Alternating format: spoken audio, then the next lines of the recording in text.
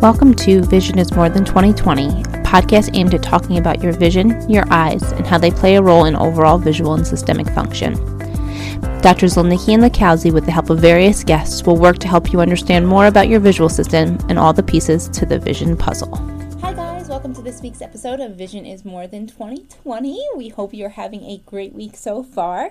Our weekly insight is that Dr. L gave birth to a beautiful, healthy baby girl named Penelope last week. Both mom and baby are doing fantastic, and we are just so excited to welcome a new baby to the Twin Forks Vision is More Than 2020 family. We recorded this episode a few weeks back with Dr. L featuring Dr. Dan Press. We hope that you enjoy this episode and learn all about vision therapy. So we are being joined by Dr. Dan Press. He is a 2007 honors graduate of the Pennsylvania College of Optometry. Dr. Press is a fellow of the College of Optometrists in Vision Development and has served as an elected official for the organization since 2012, currently serving his role on the board of directors as the immediate past president. Dr. Press is in private practice at Park Ridge Vision, located in the north suburbs of Chicago.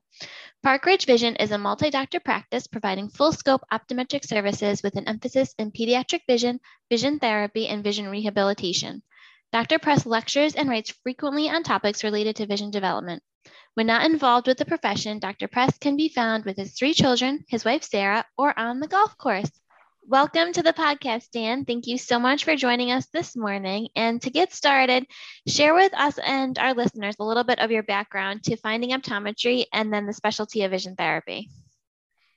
Well, thanks for having me. I'm really excited to be here this morning. So I am about as close to being born into the profession as you can be. I'm a 3rd-generation optometrist. My grandfather was an optometrist and graduated from PCO, the Pennsylvania College of Optometry, followed by my father, who's an optometrist, who also graduated from the Pennsylvania College of Optometry. And I graduated from that same academic institution in 2007. And my father is a heavyweight, as people refer to him, in vision therapy. So when I was going through my undergraduate studies and I was interested in optometry, I shadowed him and then worked for him as a vision therapist the summer between my junior and senior year, and the summer between my senior year and starting optometry school. So that's where I had developed my personal passion for the field, and worked with him for about 5 years in New Jersey. And I met my wife while I was in optometry school, and she's from the Chicago area. So after 5 years of working with my father and learning from him in his practice, we moved to the Chicago area in 2012, and I was able to bring vision therapy, developmental vision, vision rehabilitation to the area here. That's so wonderful. I love that when you have such deep roots in vision therapy, because the thing with vision therapy, right? You can go to 100 different vision therapy doctors and everybody does it a little bit different, right? We all kind of view vision in a different way. So tell us a little bit about your approach to vision with your patients. Sure. As we know, there are many different ways that you can approach vision and you can define vision. And almost every doctor of vision, whether you're an optometrist or an ophthalmologist, is taught to help with patients seeing 20/20, which is the smallest letter that you can see on a chart from 20 feet away, and make sure that your eyes are healthy. But as you both know, what we do in vision therapy is look beyond just that ability to see clearly far away and making sure that you have healthy eyes, which is critical, and we do that in our practice as well.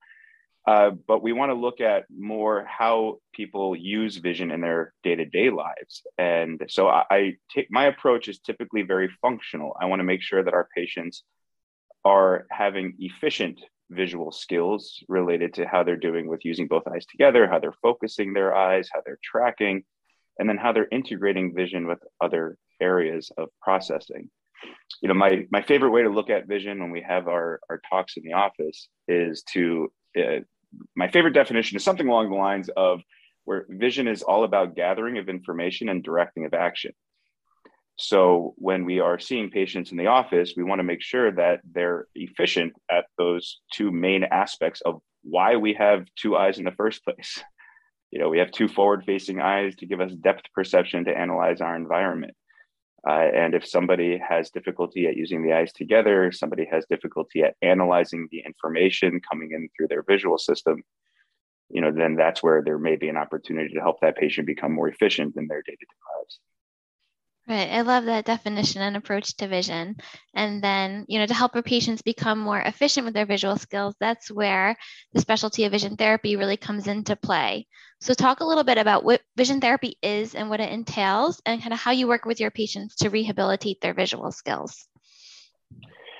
Sure. So our approach with vision therapy is once we identify which aspects of a patient's visual efficiency is not up to par, and that can mean different things for different people, but you need to have a specific diagnosis. So that can be that somebody has difficulty at using both eyes together when they're looking close. That could be somebody who has difficulty using both eyes together where you have an eye turn, where one eye is physically turning. You can have a lazy eye, or what's known as amblyopia, which is a reduction of the brain at processing vision from one or both of the eyes.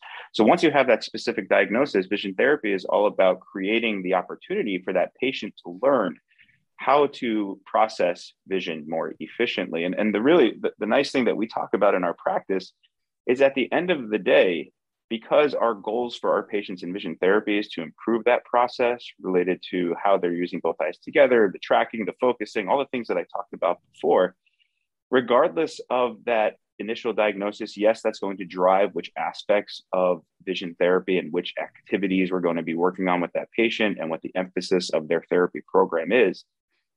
The end goal is the same.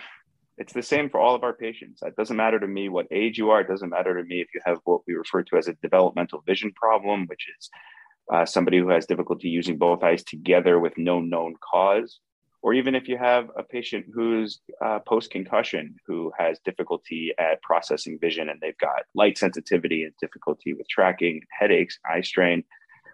At the end of the day, our goal is to help those patients achieve an ability with their visual skills that's not interfering with their lives. So all of our patients, by the end of our vision therapy program, should be able to use both eyes together easily, should be able to track what they're looking at easily, should be able to have efficient depth perception skills, and they should be able to integrate those skills with other areas of processing, whether that's sensory or motor skills. I love that sentiment, and it reminds me of when I was a vision therapist for Dr. Melvin Kaplan in Tarrytown, and his coined term was labels are for cans, not for kids. And it's always stuck with, it always stuck with me, because he was like, I don't care if you're, and he primarily worked with nonverbal autistic children. So he was like, I don't care what the label is. I don't care where you fall on the spectrum. I am literally looking at what level of visual function you are today and where can I get you by the end of the vision therapy program. And I always really, that, like I said, that kind of was my foundation of my approach to vision, was that it doesn't matter. It's all about elevating the patient's visual function. And it sounds like we're on the same wavelength when it comes to that. When with that note, who do you think could benefit from vision therapy? Do you, in your practice, do you have like a primary care section? Do you talk about all of your patients about the potential for vision therapy, and kind of just delve into who could really benefit? Sure. So I do have a primary care practice. So we do see regular eye exams, and we manage eye disease as well. And we talk about vision therapy to any patient that we identify is having an issue that meets the definition that I talked about before. So, as I mentioned earlier, my approach to vision tends to be very functional. So when we're doing our case history with our patients, we are asking questions that they may not get asked at a routine eye exam elsewhere. But we are looking for opportunities within their lives if they are having difficulty with gathering of that information or directing of action. So we'll be asking, do they have difficulty keeping up in school? Any trouble tracking? Is there any concern academically with if it's a child? How are they doing athletically? Are they having difficulty with hitting a ball in baseball, softball, or tennis? And one of the big things that we will talk about, if there's a hint that there's anything going on within that initial exam, is there a gap between what you believe or has been tested for their potential with their performance. So if we find that there may be a gap, because we do have a fairly busy primary care practice, we don't have time to do these specialty evaluations of every patient that walks in the door.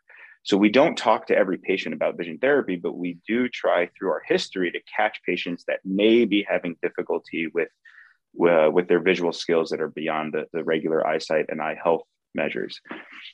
So if there is that opportunity, then during our exam, we'll be looking more closely at what I would consider screening tools that we use, whether it's a near point of convergence test, where you're bringing an object close to their eyes and you're finding out at what point do they see double, at what point does the doctor see the eyes not working together anymore, at what point are they uncomfortable with that. We'll take some measures related to focusing flexibility. And if we find that there's something that's off, then we'll talk more about the opportunity to do a more in-depth evaluation at their visual skills, and then bring them back for that more in-depth evaluation and determine if there is actually something going on that we can help with or not. So it's not everybody. It's interesting looking at our statistics. We mirror what we hear about in the studies regarding the frequency of visual problems. And, we estimate that it's about 1 in 4 is what you'll hear. And I would say that we're a little less than that. When we have our primary care patients that we're seeing for routine eye exams, I'd say that about 20% of them from our statistics are found to have something that we want to bring them back for additional testing for. So it's certainly not everybody, but that 20% is, it adds up, and it can be very meaningful and life-changing for those patients. Yeah, certainly. And that's a really high statistic when you think about it. And those are only the people that are coming to you for a routine eye exam, and you're screening them through careful questioning and screening tools and discovering that they have an underlying visual issue impacting their life. So there's probably even more people out there that could really benefit from what we provide in terms of vision therapy. And I think it's such a great takeaway where you really hit on case history being such an important part of the exam. Dr. Z and I talk about that a lot, because that's where you can really glean so much information from your patients. And I think for doctors listening, take the time to really do a thorough case history with your patients and ask those questions about how they're functioning, because a lot of patients don't always correlate struggles in their day-to-day life to their visual skills. They don't understand that connection, but us as optometrists, we do. And so it's really our role to kind of fill in those gaps for them and to help probe and see if there are any gaps in what they're trying to do throughout their day, and then provide the care that we can to help. So I really love that you really hit on how important that is throughout the exam. So for anyone who is listening, especially in the Chicago area, and wants to find out more about you or come to you for help, where can they find and follow you?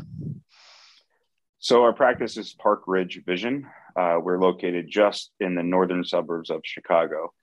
And you can find us on Facebook, Instagram. I'm not directly involved in the social media aspects, but I know that we're there. Or our website is prvisioncare.com. So people, if you just Google us or look us up, you can find us.